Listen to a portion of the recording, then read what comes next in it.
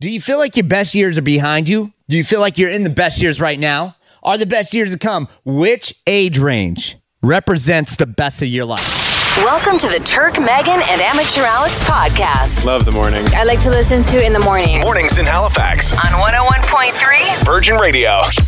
I'm in it.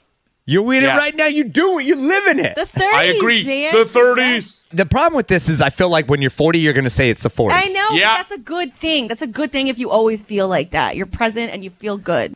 Lots of growing involved. You start to mature. You look at things a lot differently.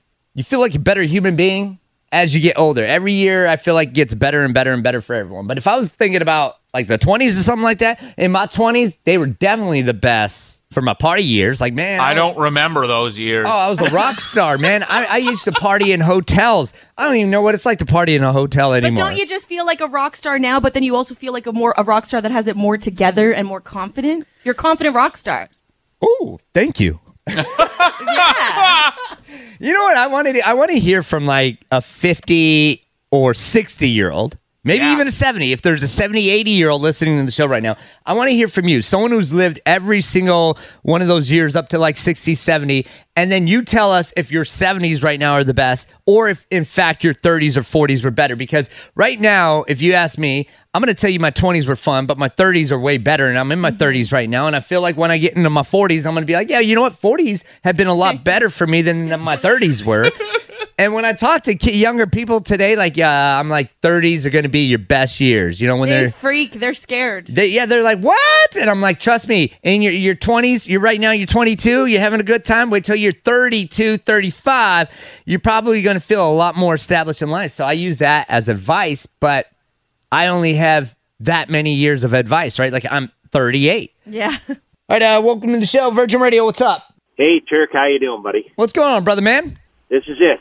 So I can't answer for 60 or 70, How old are you? but I'm 52. So are your 50s the best years of your life? So physically wise, you feel more ailments. So that physically you miss your younger years, right? Back starts to hurt and stuff, knees start going. That's right. All the crazy stuff you did as a kid. Every day Now you're you- telling now the you wife feel it. or whoever, you're like, oh, I think the rain's coming because my knee's acting up. Yeah. Sore for standing up. Exactly.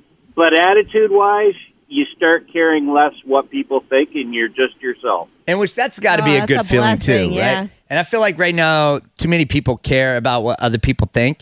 Myself included. Like, we're all guilty of that, and I think we all need to respect everyone. Of course, don't just go out there and play the Wild Wild West and not care. But obviously, not care so much about what other people think about what you're doing if you're trying to do your best. Exactly. And I think you're willing. I think you sort of analyze life a bit more. Like you really try to seize each day you have. No, I like my 50s, man. I think that's what it is. I think every 10 years, every decade, you're going to like those years better than the last decade. You can't live wanting to go backwards, too. That's the thing. Some people want to live to just stay in place. They don't want to get old. They're afraid of getting old. No, you shouldn't be afraid of getting old because you get wiser and you get smarter. Mm-hmm. Sure, you still make crazy mistakes, but hey. I love the idea of getting old. Honestly, I really do. I truly look forward to getting older. And I know I'm going to be a cool old person. Like, I'm still going to have my drinks. I have a major goal in life. You ask any one of my friends, people that love me, people who know everything about me, they'll tell you. I say this all the time. I can't wait for the day I sit on my porch because I don't have to work. And all I'm going to do is sit there and drink my beer. I'll always have like a 6-pack or a 12-pack sitting there. And I'm just going to scare the hell out of the neighborhood kids. I can't wait for it. Appreciate the call. Thank you for joining the show. Virgin Radio, what do you think? I'm in my 60s, and this is definitely the best years of my life. The 60s are the best. What are you doing in the 60s that you weren't doing in the 40s? Well, first off, I'm retired, so I don't work. Okay, see, that sounds like a lot of fun. I am financially stable. I am single, which is the best way to be. Are you single and mingling? No, I'm mingling only if I choose to, because I'm pretty picky. I moved back to Nova Scotia after being gone for 45 years. I'm living in my house on the land that I was born on. I have the best life ever. That's awesome. Congratulations Love to hear to you. it. Yeah, that's I great. just want to let you guys know, 60s are definitely the best. I'd love to hear from somebody who's like 80 maybe 90. I don't know. We could be a little bit out of their demographic, but you never know. They could still be out there bumping out to Eminem, Kendrick Lamar, and all that stuff. MGK. Oh, well, I would hope so, because that's me when I'm 80. I love it. Thank you so much for the call this morning. You rock Welcome. star, Have a you. great day. Bye, guys. All right. Holla at me on Tinder, okay? Hey. All right, girl. You're listening to the Turk, Megan, and Amateur Alex podcast. And hear him live weekday mornings on 101.3 Virgin Radio. Revenge on an ex, 2 stories going viral right now. The internet right now is in a huge debate on which one of these is the worst. Let's hear it. So Nova Scotia, we're going to figure it out. Story number 1. Guy and a girl, they were together for quite some time. They broke up. She had never heard from him again. He completely ghosted her. Pretty much just disappeared.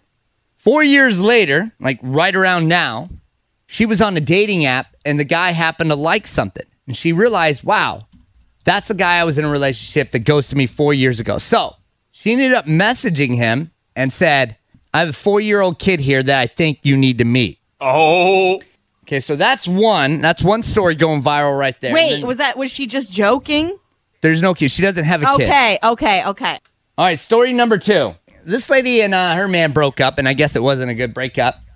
Since 2016, she has been giving his email out to anything and everything that requests an email so that his email account will be flooded with spam. That's just funny. Anything and everything that's going to spam your inbox, she's been using his for the last 5 years. So it's like an ongoing joke. Some people are saying the second one's a little more diabolical because she's continuing the burn and she's not giving up.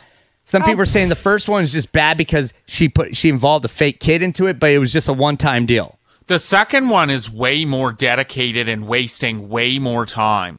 It seems like a bit of an obsession to be holding on to some pain for 5 years and to the point where you just want to hurt this person every chance you get. And I know it's kind of a small thing, you know, but it's like a 5-year engagement to a relationship that completely ended. You keep on wanting to poke the bear. It's easy to do just to give someone an email. There's not that much thought going into it anymore. Now it's For just second 5 years, nature. you've been messing with somebody. Oh, get over it for sure. It's definitely petty, but the kid thing to me is way worse. Megan, you're going with that one is way worse. Alex, Yes. which one are you going with? I'm going with the one that they're putting in all that effort. Right off the bat, I got to say, making up like a fake kid to try to get at somebody and emotionally wreck them by saying they had a child this past 4 years that they didn't know about, that is absolutely horrible. But there's something to be said about the second story, right? Like, I mean, this is a 5-year thing and you're still going, like it's ongoing. It's almost like I don't even care about the ex that's getting all the spam. I'm more concerned about you, the individual who's carrying this on. Like, what's your life like today? Are you in a new relationship, but every day, every time you come across a chance to get your ex, you're still doing that? Like, are you not able to let go? Like, maybe there's some meetings or classes we need to go to.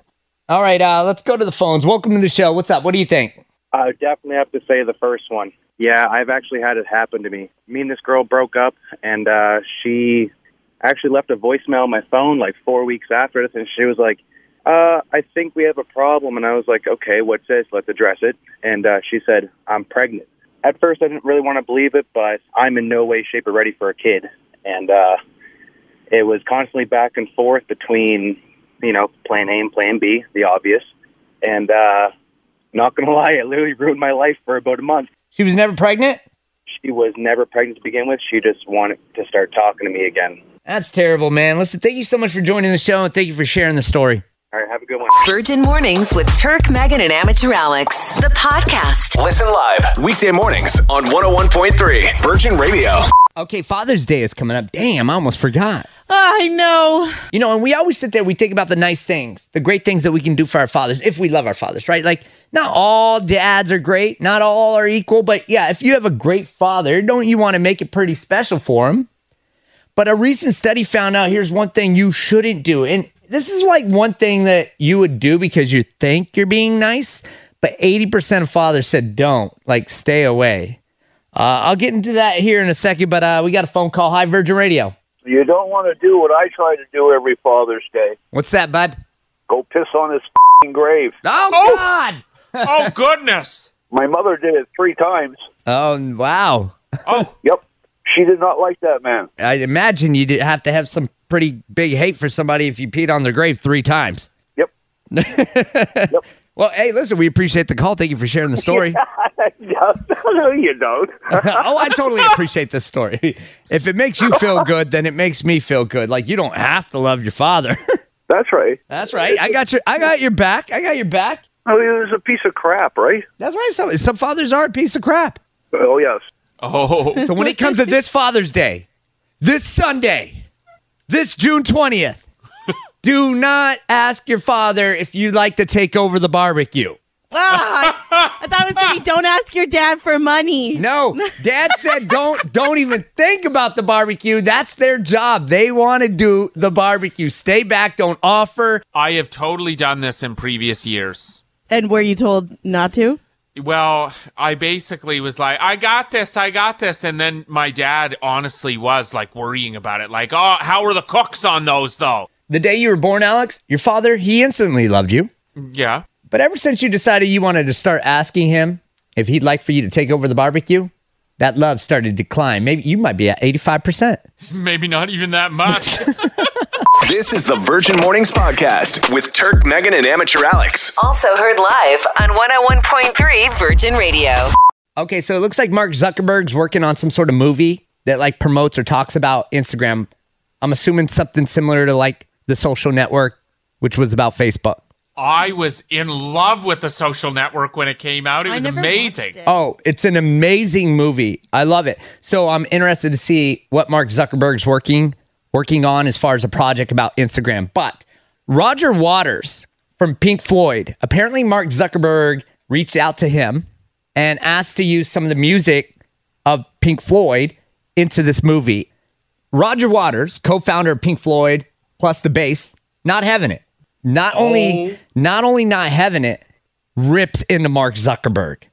Take that. Mark's got so much money, but he can't buy everything. Listen to what he has to say. He uses some bad language, by the way. Everything's beeped out, but I'm just giving you the heads up. Here it is. Roger Waters from Pink Floyd, upset about the fact that Mark Zuckerberg wants to use his music. It's a request for the rights to use my song, Another Brick in the Wall 2, in the making of a film to promote Instagram. So it's a missive from Mark Zuckerberg with an offer of a huge, huge amount of money. And the answer is, you. No way. This is the insidious movement of them to take over absolutely everything. I will not be a party to this bull, Zuckerberg. How did this little who started off by saying, she's pretty, we'll give her a 4 out of 5. She's ugly, we'll give her a 1. How the did he get any power in anything? And yet here he is, one of the most powerful idiots in the world.